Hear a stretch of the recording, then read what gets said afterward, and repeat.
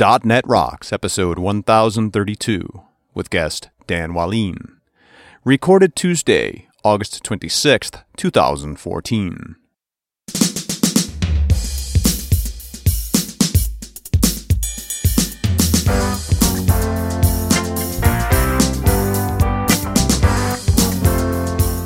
Yeah, buddy. Hey, man.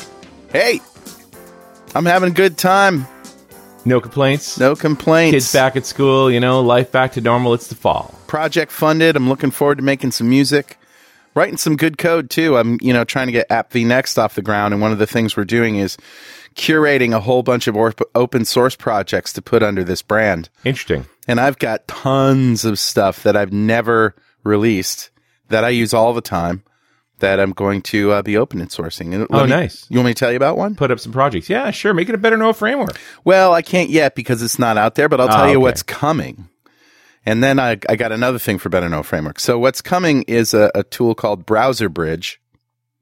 Browser Bridge. Browser Bridge. Okay. Browser Bridge is a wrapper around SignalR that just makes it drop dead easy to go from Windows Desktop to the browser. Nice. Now, I don't know, yesterday, if you heard yesterday's show with Pete Brown, we talked about these new little devices that run, guess what? Windows. Any SKU of Windows, including Windows Desktop. So you can write these bridges that do things like, speech recognition, and then send that data with SignalR into your browser. Cool. Yeah. So that's it. And it makes it simple. I'm going to do a NuGet package for it. And it's basically a library on the WPF side or on the Windows side. And it just makes all of that goo go away. Yeah. Yeah. That's cool. Yep. Be a good project. That'll be a good one. All right. Roll that funky music. Awesome. All right, buddy. What do you got? Give her some funked up music. She treats you nice. Okay. As one person used to say. Only one. I have found a pretty cool site that I have never heard anybody talk about before. Oh, interesting. So I think this might be a scoop. It's called Code Chef. Code Chef? CodeChef.com. Code Chef. All right, so it was started by a consulting company or some developer company or an internet products company based in Mumbai. All right. Okay. But what they do is they wanted to foster a community and learning, and so every week they have this contest, and it's a programming contest. So you basically take a challenge. And then you submit your code, and then they have awards that they give out and things like that. All right. Yeah. So they have these cook-offs, right? Yeah. And I'm just pulling up one. There was like algorithms, like a permutation shuffle, a tree game, counting digits, paint the tree, all these kinds of very cool challenges.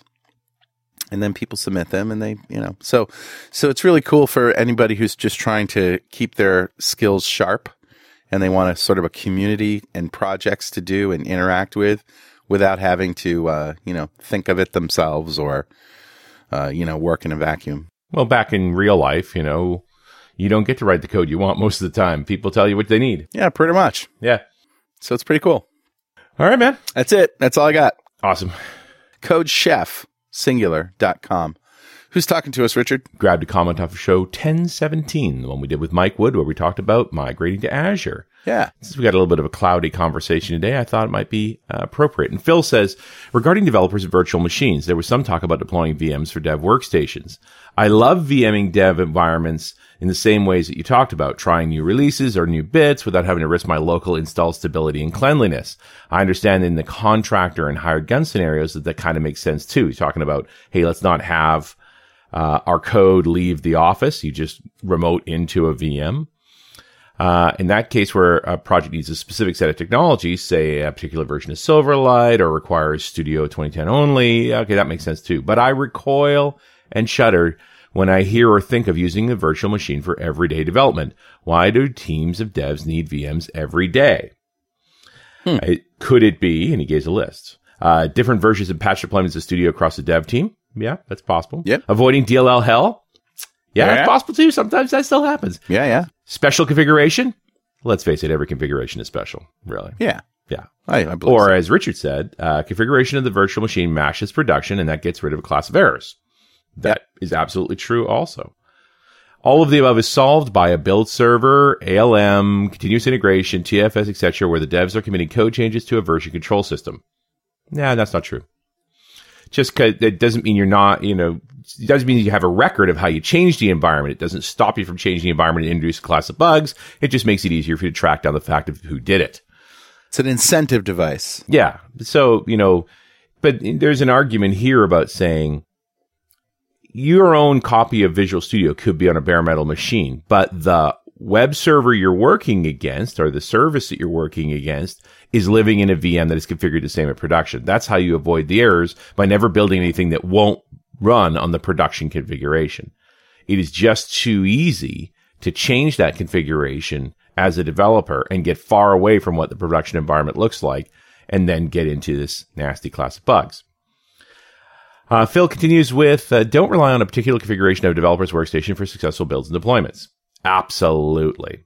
The build server is the one producing the bits. Otherwise, you've got a reliance on something tenuous and vulnerable to change, which is insanity. And I would argue that having a build server is dangerous too. You want to be able to dynamically create it. And this is where the new code as configuration, this ability to just generate it because you literally know everything that's in it. So the build, the VM then stands up, builds itself, and does a build of the app and pushes it out. And then it can tear it all down again, which is, again, a lot of cloud behavior these days. The cloud just encourages this keeping your configurations clean. Right. But my favorite line in this whole comment from Phil is the very last one, who says, when I'm building a dev workstation, I use Box Starter and Chocolatey. Yeah. And I don't know that we've ever talked about Box Starter on .NET Rocks. Not Box Starter, but Chocolatey, certainly. Yeah, we talked about it on Run As Radio, which, by the way, Mr. Chris Sells had a very nice tweet the other day that said, I just discovered the wonder and beauty that is Run As Radio. Oh, isn't that awesome? That's nice. And you haven't heard of Run As Radio, it's at runasradio.com. And we do talk about Box Starter because Box Starter is a tool for setting up a machine. What OS, what configuration settings, all the apps and so forth. You run it as a script, it does the whole thing super fast. And then, of course, Chocolatey is about getting down your dev patches and all the different tools that you want to use in your development environment. So you can, if you take the time, build out a workstation really, really quickly using those tools. Okay. So, Phil, awesome thoughts. Thank you so much for your comment. A .NET Rocks mug is on its way to you. And if you'd like a .NET Rocks mug, write a comment on the website at .NETRocks.com or on any of our mobile apps. We've got them for Android, for Windows 8, Windows Phone 7 and 8, and iOS. And before we go any further, let me tell you, Pluralsight is home to the largest technology and creative training library on the planet. They have thousands of developer, IT, and creative courses authored by MVPs and industry experts. They release dozens of new courses every month and offer a free 10-day trial giving you 200 minutes of access. Pluralsight offers a wide range of topics, including iOS, Java, Android, web development, and pretty much anything and everything on the Microsoft stack. Try Pluralsight today. Subscription plans start at just $29 a month. And that brings us to Dan Wahlin. Dan is back. He founded the Wahlin Group at thewahlinGroup.com. That's WAHLIN, which specializes in .NET, JavaScript, jQuery, Angular, HTML5, and SharePoint consulting, as well as on-site and online training solutions. He's a Microsoft Regional Director and has been an MVP for ASP.NET Connected Systems and Client Dev. Currently ASP.NET, Dan? Actually, Client Dev. Currently Client Dev. There you go. He also speaks all around the world, is author of several best-selling books, and just a great guy. Dan Wahlin, welcome back. Thanks for having me. Always good to be on with you guys. Always good to be here. You've been doing a fair bit of work with Office 365? We have. We did a little prototype project with AngularJS Azure Active Directory services, and SharePoint Office 365 for Microsoft. And it's been both educational and actually pretty fun. For anybody who doesn't dip their feet in that world, and it can sometimes be product soup for us, because these terms, they don't really mean anything unless you kind of know technically what they do. But, SharePoint and Office 365 getting together like peanut butter and chocolate, what is this stuff now? I mean, just give us a brief overview of what's possible. Yeah, and I totally agree with you because, when you talk about all the different, web jobs you can do and all the different Azure features, and then you got Office 365 with its own set of APIs. And so the ones we use to kind of break it down in easy terms, because I had to go through the same exact thing to understand what the heck is all this and these different APIs, is basically, so you have Active Directory services, which is basically Active Directory in the cloud. And we're using that to authenticate. And then really what we're doing there is we connect that into Office 365 so that credentials that are authenticated with Microsoft, I call it MAAD. I don't know if everyone else calls it that, but it's Microsoft Azure Active Directory. Okay. Or MAAD. I think it sounds cooler than ADS. He's back and he's mad. He's authenticating and he's mad.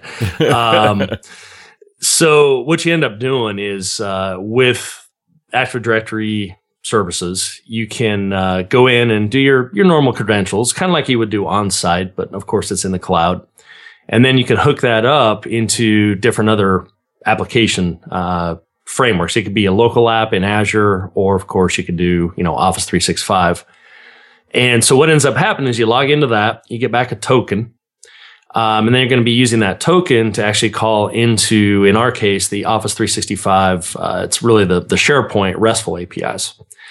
And the app itself was, which is all up on GitHub. We'll talk more about that, but it was kind of a proof of concept of, hey, what if I already have data that's up in SharePoint, specifically Office 365 kind of flavor of that. What if I want to get that out into an external app? And so the app we built is based on AngularJS, and then there's a little bit of ASP.NET, MVC, and some HTTP handler type stuff, a little bit we'll talk about. And then that communicates up to the RESTful APIs. And so what you end up getting is a standalone web app that authenticates into MAAD, which then calls over to Office 365 SharePoint, and then calls the RESTful APIs, and then you get the data back. So that's kind of the whole, how everything fits together. Yeah, that's pretty cool.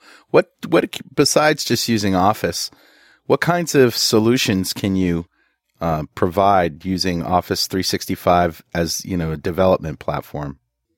Yeah, so you can actually, if you have an Office 365 account, now I've only touched, to be real upfront here, I've only touched the SharePoint side of it, but I've seen, we went through a lot of hoop jumping on some of this because we were sort of the guinea pigs on this newer thing.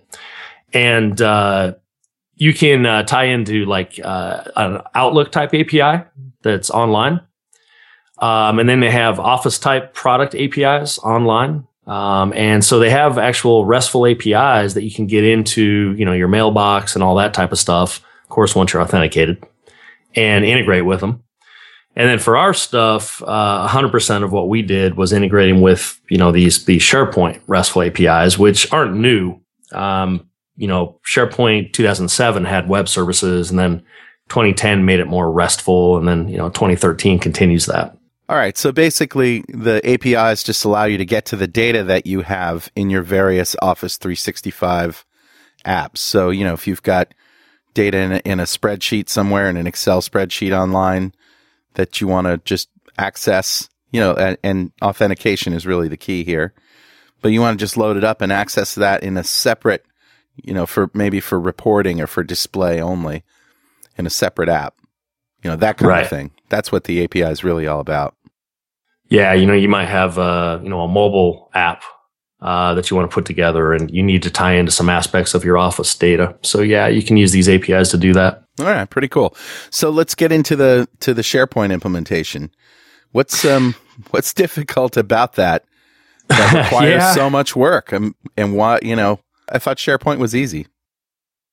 Well, I don't know who might have said that. Easy, yeah. Somebody might have been paid off to say that, but it's getting a lot better. I'll say that than it used to be in the say 2007 version. But yeah, we. So the goal here was, hey, I already have, my boss has us using SharePoint for, say, expenses. And we just have kind of 3 simple SharePoint lists up in this site, this Office 365 site. We have the employees, then we have expenses, and then we just have like states and stuff to associate with an expense. So the goal was, hey, I already have my data out there. And in this particular case, it's a little bit different because a lot of people have done this actually with on-site premises, versions of SharePoint, whereas this one's totally up, hosted in the cloud. So the goal was write a single page application, a SPA, that can tie into this data and make it so that if you're just like a JavaScript, guy or gal, that you can actually pull this data without having to be an expert in SharePoint. Okay. And that's kind of the goal of the app. So what we ended up having to do there was some hoop jumping. I won't lie. That's we had several days. A good friend of mine, his name's Spike Xavier, helped me out with the project. He's kind of the SharePoint side guru. And some of the challenges were currently the Active Directory services. It works actually very well, but when you get back this token, there's not a really easy way to know when that thing expires without doing some checks on your own. And the reason for that is there's a brand new it's a Visual Studio extension for Office, specifically Office 365, that you can get installed in Visual Studio. And you can right click and add what's called a connected service. And what that'll do is build in some plumbing into your app. And you can do this with pretty much any app, an ASP.NET app, or, we just had kind of a HTML angularized app. And you can get this code they give you to sort of springboard the process of integrating with Active Directory services. And that part's actually coming along, I think, really nicely. They've recently updated in the last couple weeks. And the code from what we were first given is definitely getting a lot easier to work with, I think. The challenge we ran into, though, was that what ends up happening is this is all server-side type code, this connected service you can register in your app. And what ends up happening is that, the token might expire. And obviously, if the token expires, you're not going to be getting too far when you try to call up into the cloud. So the other challenge we ran into were right now, there's no support for JSON-P or CORS, cross-origin resource sharing, cross-domain AJAX calls. Okay. And when your entire app is AJAX, that's a little bit challenging as well. It's a bit of a limiting factor. Yeah. So we had a little fun with that as well. And what we ended up having to do there is build a kind of middleman proxy HTTP handler that lives in our domain. And then it actually calls into the Office 365 RESTful APIs. And that's where the challenge came in, though, is, well, what if the token expired? And, how do you get a fresh token? Because if it's an AJAX call, you can't just redirect from your, abc.com or acmecorp.com, whatever it is, over to, a SharePoint or Azure login screen, because that, kind of breaks the cross-domain thing. Yeah. So, yeah, that part of it was kind of fun, to say the least. And that turned out to be the best architecturally solution. I mean, things like a service bus wouldn't have helped you because of the security requirements. Yeah. So the challenge there was we were supposed to make it so that you could run this app kind of anywhere. Okay. Not just in Azure. So the app might actually run on your local servers, or it could run in Azure. And yeah, that might be an option actually, with like a service bus. But in this particular case, we were kind of given specific instructions, I guess you could say, on how they wanted it built out. mainly because we were trying to, we got to write up a nice little document at the end of all the, we'll call it the fun document. It's what I did on my summer vacation. Yeah, right. Yeah, pretty much. And submitted that, and then they're, taking that as feedback. So kind of the goal was, hey, let's identify some of the spots that work really well, some of the spots we need to work on. And, for the most part, it was actually pretty smooth once we figure things out. One of the big challenges was some of the stuff just isn't documented super well yet. Yep. Hey, this is a really good time to talk about Coder Camps. Coder Camps is changing the way people learn .NET and JavaScript. If you've been learning .NET on your own, these guys can get you the skills that you need to get hired in just 9 weeks. They've been around for over a year. The results are amazing. Everyone who's graduated has been hired within 90 days. And now they've made it even better by letting students attend camp online. Check them out at codercamps.com. Dan, what was the actual app? I mean, it sounds like it was an experiment, but did you have a scenario you're working through? Yeah, so it's a little expense manager. Okay. So the Sharepoint site up in the cloud has some kind of fictitious expense data. Right. What Microsoft's doing here is they have if you go to github.com/OfficeDev, they have a whole kind of suite of demo apps they're building up to show off some of the Office 365 APIs and SharePoint and all that fun stuff. So I don't know if you guys have ever talked with Jeremy Thake at all, who's at Microsoft now. He's a SharePoint guru. He just did a video that's up on the GitHub site. So the goal of this app was kind of it's a prototype. But to show off, because there just wasn't much out there for doing what we were doing. In fact, I can tell you there was very little, because I always consider myself pretty good at my, Google Foo or Bing Foo or whatever you like. But the Foo wasn't working so good some days, it turned out. Somebody has to write the first version of the content. That's I suspect it's you. It in some cases, it turns out it was. There was just some stuff where you're like, how the heck is this supposed to work? And luckily we had some cool guys up in DPE, which is, the evangelism group at Microsoft, that kind of would at least point us in the right direction if they knew. Right. And then they put us in touch with a couple of guys, at least on one or two occasions, that worked on the actual API, and that, they could obviously help out. But yeah, that part was challenging. Now, is the Office 365 APIs purely ways to get at SharePoint data in the cloud? No, not just SharePoint. Yeah, they have demos of Office products, as in I want to integrate Office 365, get into Outlook type, Exchange type, I guess you could say, data with, Android, for instance. A lot of what they have up there is sort of related to SharePoint, but they're also starting to build more samples where you can integrate with these other Office 365 APIs. So anything you could think of in Office 365, in theory, you should be able to get at. Yeah, having only worked with the SharePoint side so far, right. I haven't dealt with the others. I did come across a lot of the docs on that, which seemed to be better documented than what we had to call. But I don't know the full extent of what they offer there. I'd have to look into that more. But it looks like there's a bunch of different calls. Is this all like REST style calls? It's just service calls? Yeah. Yeah, I don't know about, all these samples. I haven't looked at them all. There's a ton of samples. I'm kind of in awe. Like, the list is spectacular. Yeah, and they're growing more and more. And, they have Andrew Connell, Scott Hillier, all these guys are contributing, so it's pretty cool. Right, and your project is in here, right? Is this the AngularJS Expense Manager code sample? Yeah, that is it. Yeah, right, so we click on that, baby. You get to see your code, too. Yep. And I don't know if that's a good or bad thing. But there's a little video there that Jeremy put together from Microsoft, and it'll kind of walk you through the app on Channel 9. Nice.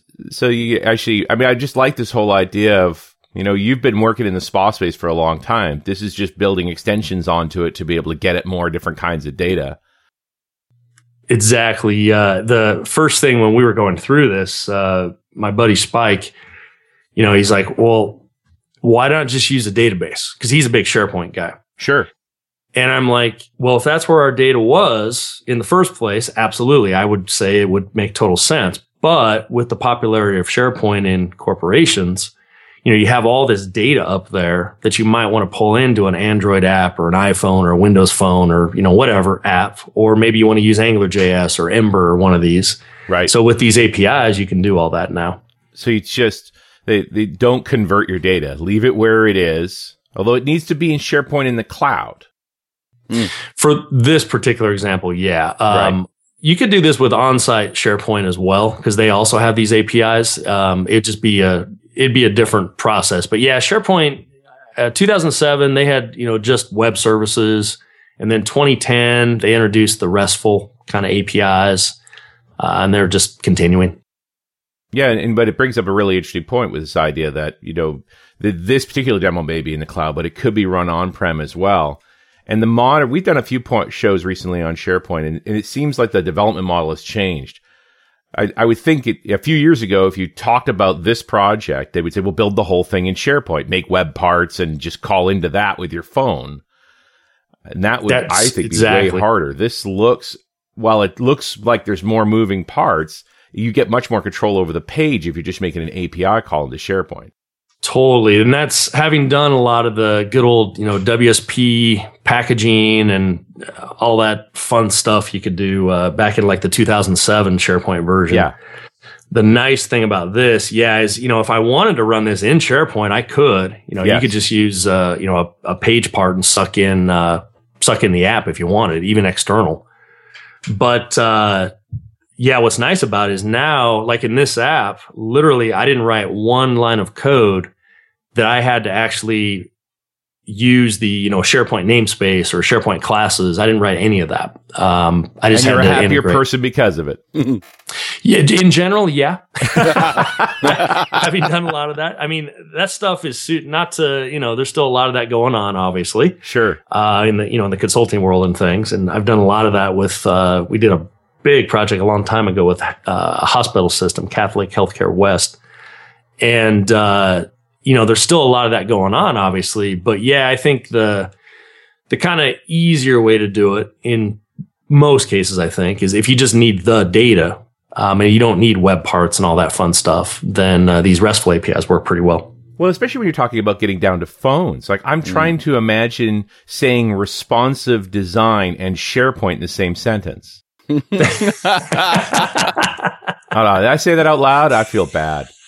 Okay, I don't feel that bad. But that's not what it was built for. They never thought that way. So if you're taking on mobile web problems and trying to get it, from SharePoint, this sounds like the logical way to go about it. You could just market it as, it's kind of like SharePoint, but it's smart and fast. Oh, boy. I didn't say that one. In our app, we didn't put a lot of work into it, but ours is actually responsive. Right. So you can actually pull it up on your phone and if you got it going, and you could technically view it. One that just sort of speaks to one of the things with the whole Angular approach with that front end is you pretty much fall into responsive design. Yep. That's really interesting, dude. Like that, and it just brings up a valid point. You don't have to love or hate SharePoint here. You've got data in your enterprise there. Rather than do the battle for the migration, just call into it. Right. Get the stuff you need and build what you need to build with it. Yeah, and they're kind of really pushing that, because if you look through this, github.com/OfficeDev, you'll see there's a Office 365 SDK for Android, and there's some other demos in there that are actually specific to, they're not even Microsoft. It's just the Microsoft Open Tech stuff. Hey, Richard. Yeah, buddy. You know what time it is? Must be that happy time again. You got it. Time to manage the expenses of .NET Rocks by getting me hit out of the clouds and riding the rainbow to a fast, responsive pot of gold, bejesus. Holy man, did you really go down the Irish stereotype for a joke? I did, yeah. Yeah, that's funny. And it's funny that the Office 365 is running in an Irish data center. How did that happen? It is really kind of coincidental. Totally coincidental. Yeah. I love it. It's actually time to give away Sync Fusion Essential Studio to one lucky member of the .NET Rocks fan club. But before I tell you who won today, Say goodbye to boring enterprise apps. Syncfusion Essential Studio offers more than 500 controls to help you build stunning applications. Just released, an amazing set of ASP.NET controls 100% powered by JavaScript. Download a free trial at syncfusion.com today. Syncfusion also has published over 40 completely free ebooks on topics ranging from Hadoop to assembly. Each book, written by a leading expert, contains 100 pages of wholesome technical content with no fluff. Head to syncfusion.com/ebooks to get your copy now. All right, buddy. Who's our winner? Today's winner, Richard, is Jim Rainieri. Congratulations, Jim. Yeah. Golf clap for you, sir. Clappity, clappity, clap, The clap. clapper. Yep. And Jim just won the Syncfusion Essential Studio. A big pile of awesome from Syncfusion. And if you don't know what we're talking about here, go to .NETRocks.com, click on the big Get Free Stuff button, answer a few questions, and join the fan club. We have thousands of members all over the world. Every show we give away great sponsors' products, and every December we give away $5,000 worth of technology to one lucky member of the fan club. Dan, it's your turn. If you had $5,000 to spend on technology, what would you buy? Ooh. First thing I'd get, because I've been researching the docking feature of it, is a Surface Pro 3 probably. Oh, yeah. Because They got that new dock that's awesome. It looks awesome. Yeah, I just want to replace my big old, too heavy because I'm getting out of shape, box I have. Big old box. And just have that Surface Pro 3. But that would only take up, even if I get the top of the line i7 with 512 SSD, with the dock, you're probably looking at only $2,000 or something like that. $2,000, yeah. 2,500. Yeah, something like that. So you must spend more money. Yeah, I must spend more. Then I just get one for my wife too. She'd like that. There you go. Problem solved. There you go. I got a new toy, sweetie. Don't worry, I got you one too. That's right. I think I'd get just a great big box of these new Windows devices. These little boards that are like $100 that you can program now. No, the Galileo boards? Yeah. Oh my God. I haven't seen 50 of those. Take over the world. Yep. Nice. Go back and listen to yesterday's show. Nice. Yeah, I'll have to check that out. Oh, did you say you had Pete on? We had Pete on yesterday. Yeah. Oh, yeah. Pete's the master of all kinds of hardware type stuff. So very cool. Yep. All right. I think we pounded around with the API side. Should we talk a little more about the Active Directory stuff? Because I am really impressed with what Microsoft's done as far as bringing OAuth and Active Directory authentication together. To me, it seems like a coherent bridge now.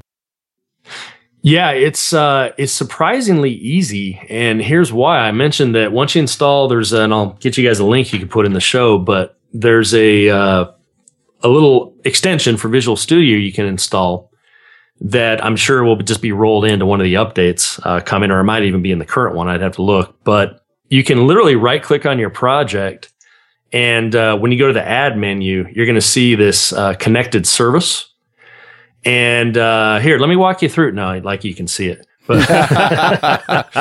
your plural site chops are showing.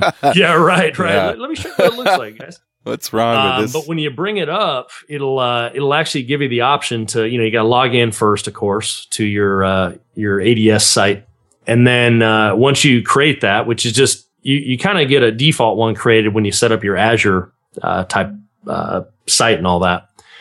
And from there, you can actually pick what type of apps, and you can add third-party apps like, this expense manager and register it. But you don't even have to, if you use this tool I'm talking about, this services manager, connected services manager, it'll actually add a C# little class and some README code into your project so that you really don't even have to know what you're doing very much. So if you're doing like an ASP.NET app, it's much easier, because you're not having to worry, about the cross-domain issues. You can just call the APIs directly. A little more challenging with, Ajax and things with cross-domain, but this will actually give you all the code. Or you can go in, and we have a little walkthrough up on the GitHub site for this project, and it'll actually walk you through sort of what the ADS stuff actually looks like, and, all that fun stuff as well, and how to set it up. And it's actually, you can get your third-party app integrated with ADS in I haven't timed myself, but gosh, I bet you it wouldn't take you more than like 5 minutes. Wow. And you'll be up and running. It's pretty easy to get going, but even easier than that is just get it set up and use this connected service feature that they're building in. It's still a preview, so it's like it changed 100% from the first code we wrote. In fact, my first check-in to GitHub, I'm trying to remember who it was. I think it was Jeremy. Somebody was at Microsoft was trying it out. He's like, hey, nothing works. And I'm like, what do you mean it doesn't work? We just finished the project. And it turns out he had the new version of this connected service thing, which is a whole new kind of brand of code. So, it's still a little bit in flux, but it's really nice. And it'll make it so that you don't really have to know. I'm looking real quick here. Our entire, which includes some really custom stuff, about 109 lines of code, but of that, we only wrote maybe, I don't know, like 25 of that or something. Because they just injected it together. Yeah, it just flies in, and then we had to, tweak some things. So and the effect then is when you go to the site, it just pops in a login dialog as per normal, and you enter your Active Directory credentials. Exactly. So and then domain name / username and then password. That's right. And then assuming you've hooked in your kind of external app, register, it's really similar to what you do like on Facebook. A lot of people want to integrate their app with Facebook or one of these other sites. It's the same exact type of fill. And that's the OAuth 2 part, right? Is that the whole thing about OAuth 2 is you can make a hook into Facebook, a hook into Google, a hook into Twitter, and now you can hook into Active Directory services as well. That's right. Yep. And so you don't even have to do with this component. They like I said, they just upgraded it, and they have this discovery context object, they call it. And what the discovery context does is it'll actually go out and do the redirect for you, right, to the login page, and then redirect you back to the app, and it does all that for you. It's kind of just built in. Nice. Of course, the tricky part here is if you're just getting started with this, your Active Directory is inside your firewall. You've got to get it to Azure. You've got to use ADFS and actually make the connection. I don't imagine you had to deal with that part. Thankfully, no. Because my expertise. Ran my old IT hat on my head here. It's like, hey, that's really a lot of fun. Let me tell you. I bet that is like birthday party type fun. I bet. Oh, yeah. Dude. I'm being mean. The new version's better. First and foremost, if anybody's actually looking at this problem, you need to look at Server 2012 R2. Yeah. Because that's the third version of ADFS, and we all know what happens on the third version. Magic version. Right. Although you're not allowed to call it that. Apparently, they get very angry if you call it. Oh, well, we don't work for Microsoft, though, so it's okay. You have to call it Active Directory Federation Services for Windows Server 2012 R2. Yeah, but only when you're not talking to developers. When you're talking But that version hooked to your AD with your AD upgraded, and then you sign up your Azure account, use Active Directory services, and hook the two things together. And honest to God, it just works. Like I'm staggered every time it works, but it does. That's a good thing. And then on the developer side, you get to come in with this new OAuth module, and it's like your Google. Surprise! You can OAuth against it. Yeah, and once you get like I said, if you're doing server-side stuff, MVC or web forms or something like that, it's actually, I don't want to, trivial might be too easy of a term, but it's not that easy. And it's close to trivial. we all suffer from this disease. You may have banged your head against the screen for a month to make this work the first time, but the second time, it's easy. Yeah, I can honestly say I did do that for a month for this particular app. Luckily, we had the benefit of Microsoft behind us, so I could ping a few people, in the process. But on my own, it would have been very, very tricky. I mean, I literally had to. So I mentioned the token expiration, and it's really designed to be run from, a server side or desktop or something like that process in C#. Right. So there's really not an easy API you just call into and just say, hey, is my token available? And the answer is, you don't know. And so what'll happen is normally that's not a big deal. If it has to refresh it, it'll just refresh it automatically But like I said earlier, if you're making an AJAX call, that just caused a cross-domain error to be thrown. Yeah. Right. So what we have to do there is actually in Angular, we have to listen for 401 errors. And then we have to do a temporary redirect and then try to get you back into the spot where you were. And that's where it gets a little bit tricky. And so you do a dummy call just to validate the tokens live? Yeah. Well, in that case, what I ended up having to do, I had to break out good old, what's Telerik's just decompile or something like that. Yeah. So I had to use that guy, and I could have used any of those out there, but because they store the token in a session on the server in ASP.NET, MVC or web forms, whatever you're using.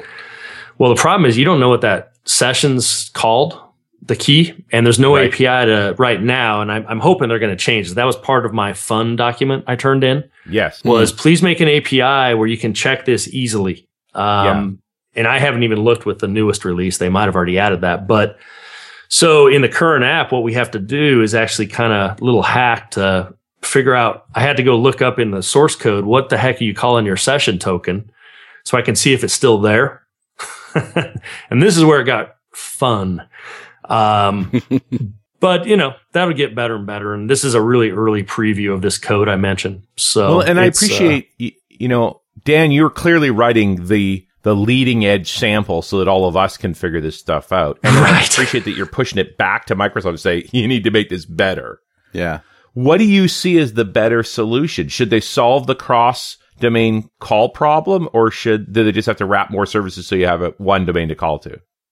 Yeah, I think two things. Number one, if they could just make the API a little bit easier to check on the status of things and get the token easily, and is it alive? Is it dead? Do I need to refresh it? All that fun. Regardless of whatever you're writing, client side or more server centric or even desktop apps, that would be super useful. We found. Right. The second one is, if we could just get cores enabled, that would solve tons of problems. Can we talk about cores?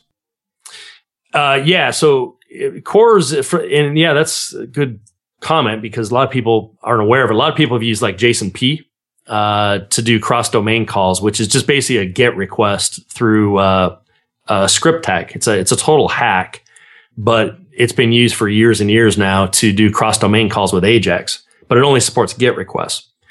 So what cores is in fact in ASP.NET you can actually enable this. There's actually a module now for like web API or a package in NuGet. And this is cores with an X? CORS, cross-origin resource sharing.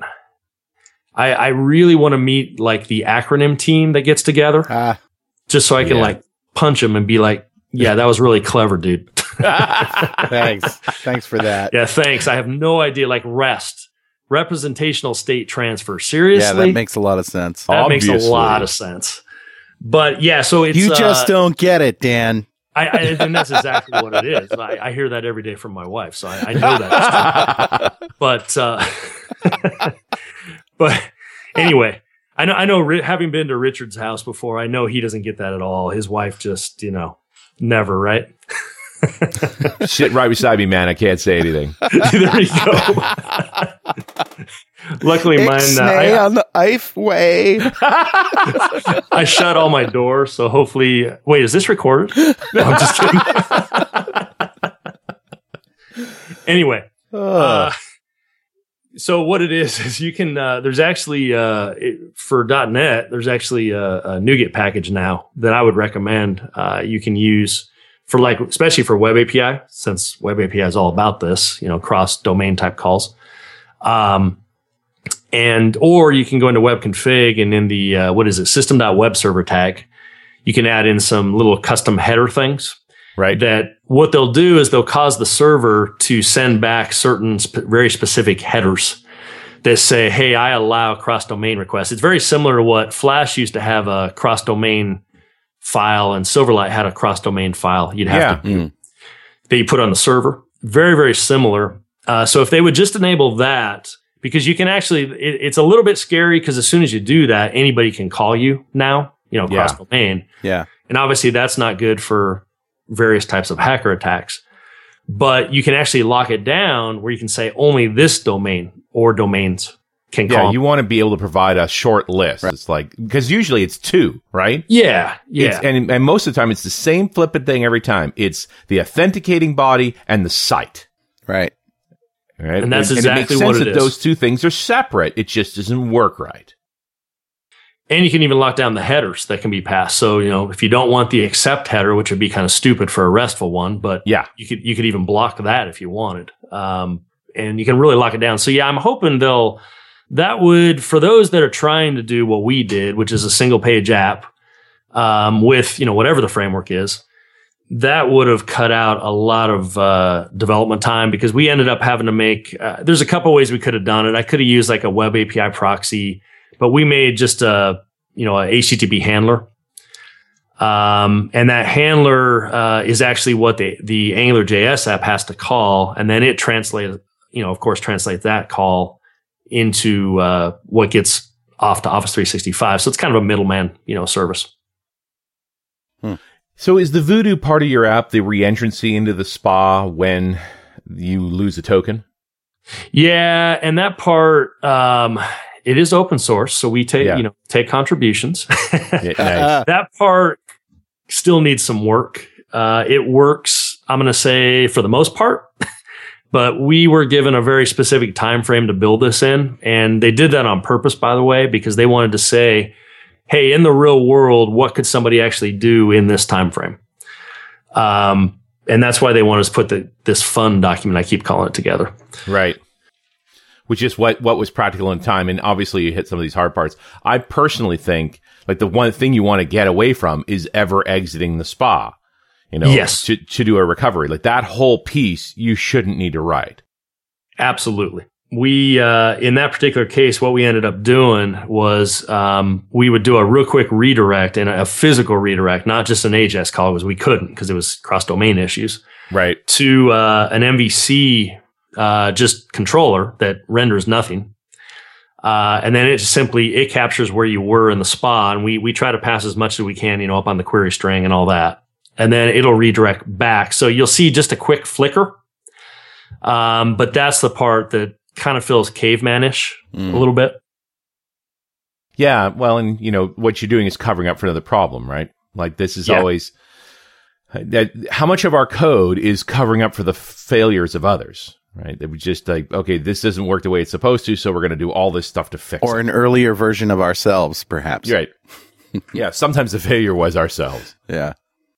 Yeah. And that's, like I said, this first thing they've introduced, this connected service feature, it's still early in its preview phase.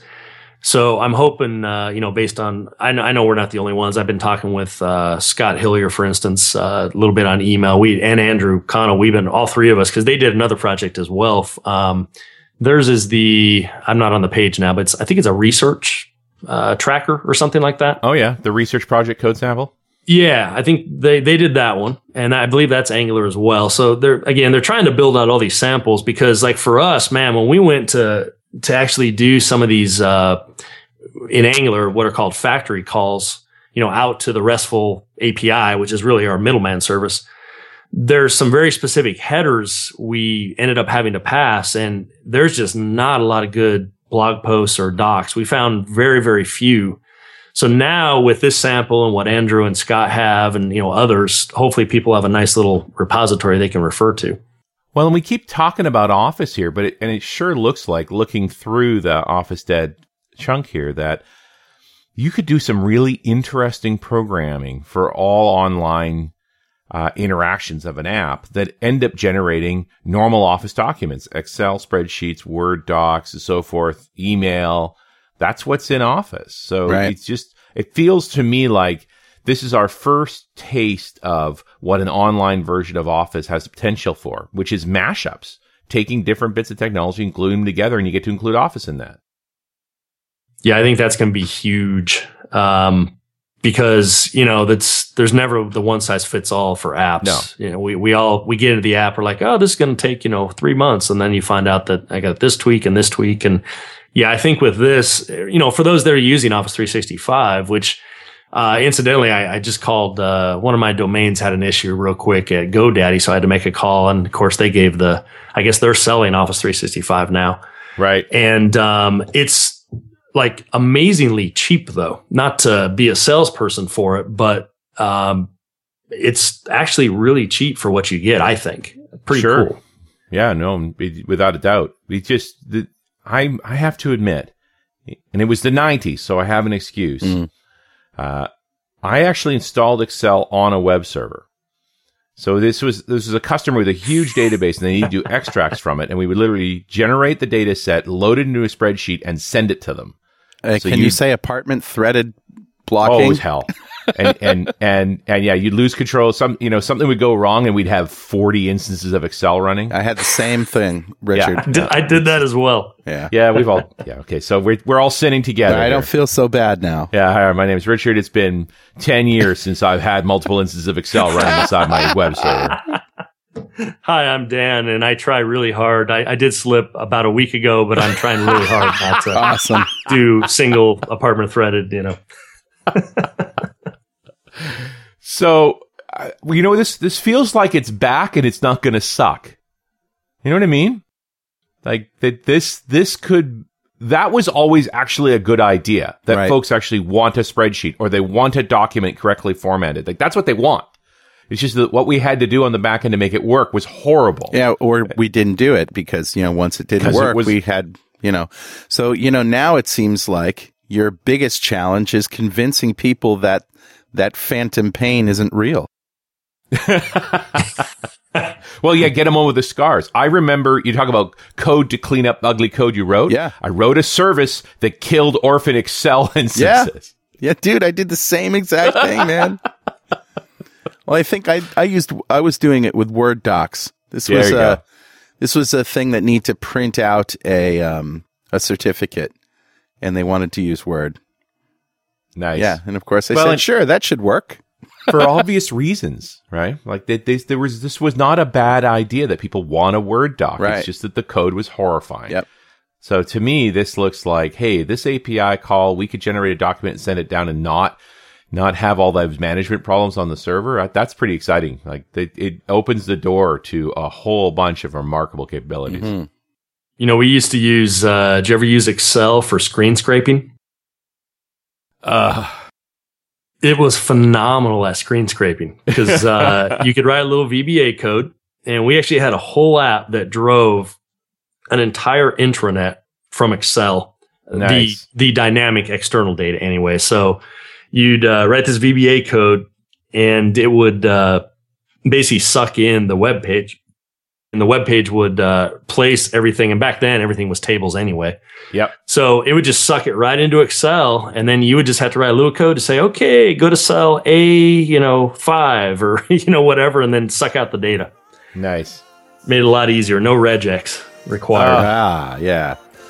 Yeah. No, I used the DOM object and got really, really good at writing XPath. Yep. Yeah. Cool. Well, I think that's a show. Unless you got anything else you want to lay on us, Dan. Oh, no, I think that was plenty of fun for the day. So thanks for having me on again, guys. You bet. All right. Thank you for listening, and we'll see you next time on .NET Rocks.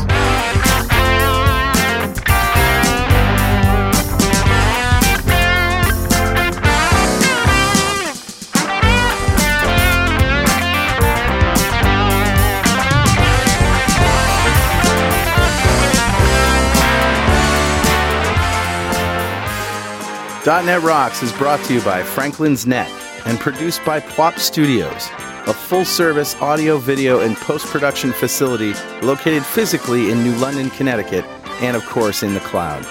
Online at pwop.com. Visit our website at dotnetrocks.com for RSS feeds, downloads, mobile apps, comments, and access to the full archives going back to show number 1, recorded in September 2002. And make sure you check out our sponsors. They keep us in business. Now go write some code. See you next time. Got transmitter banned by the FCC.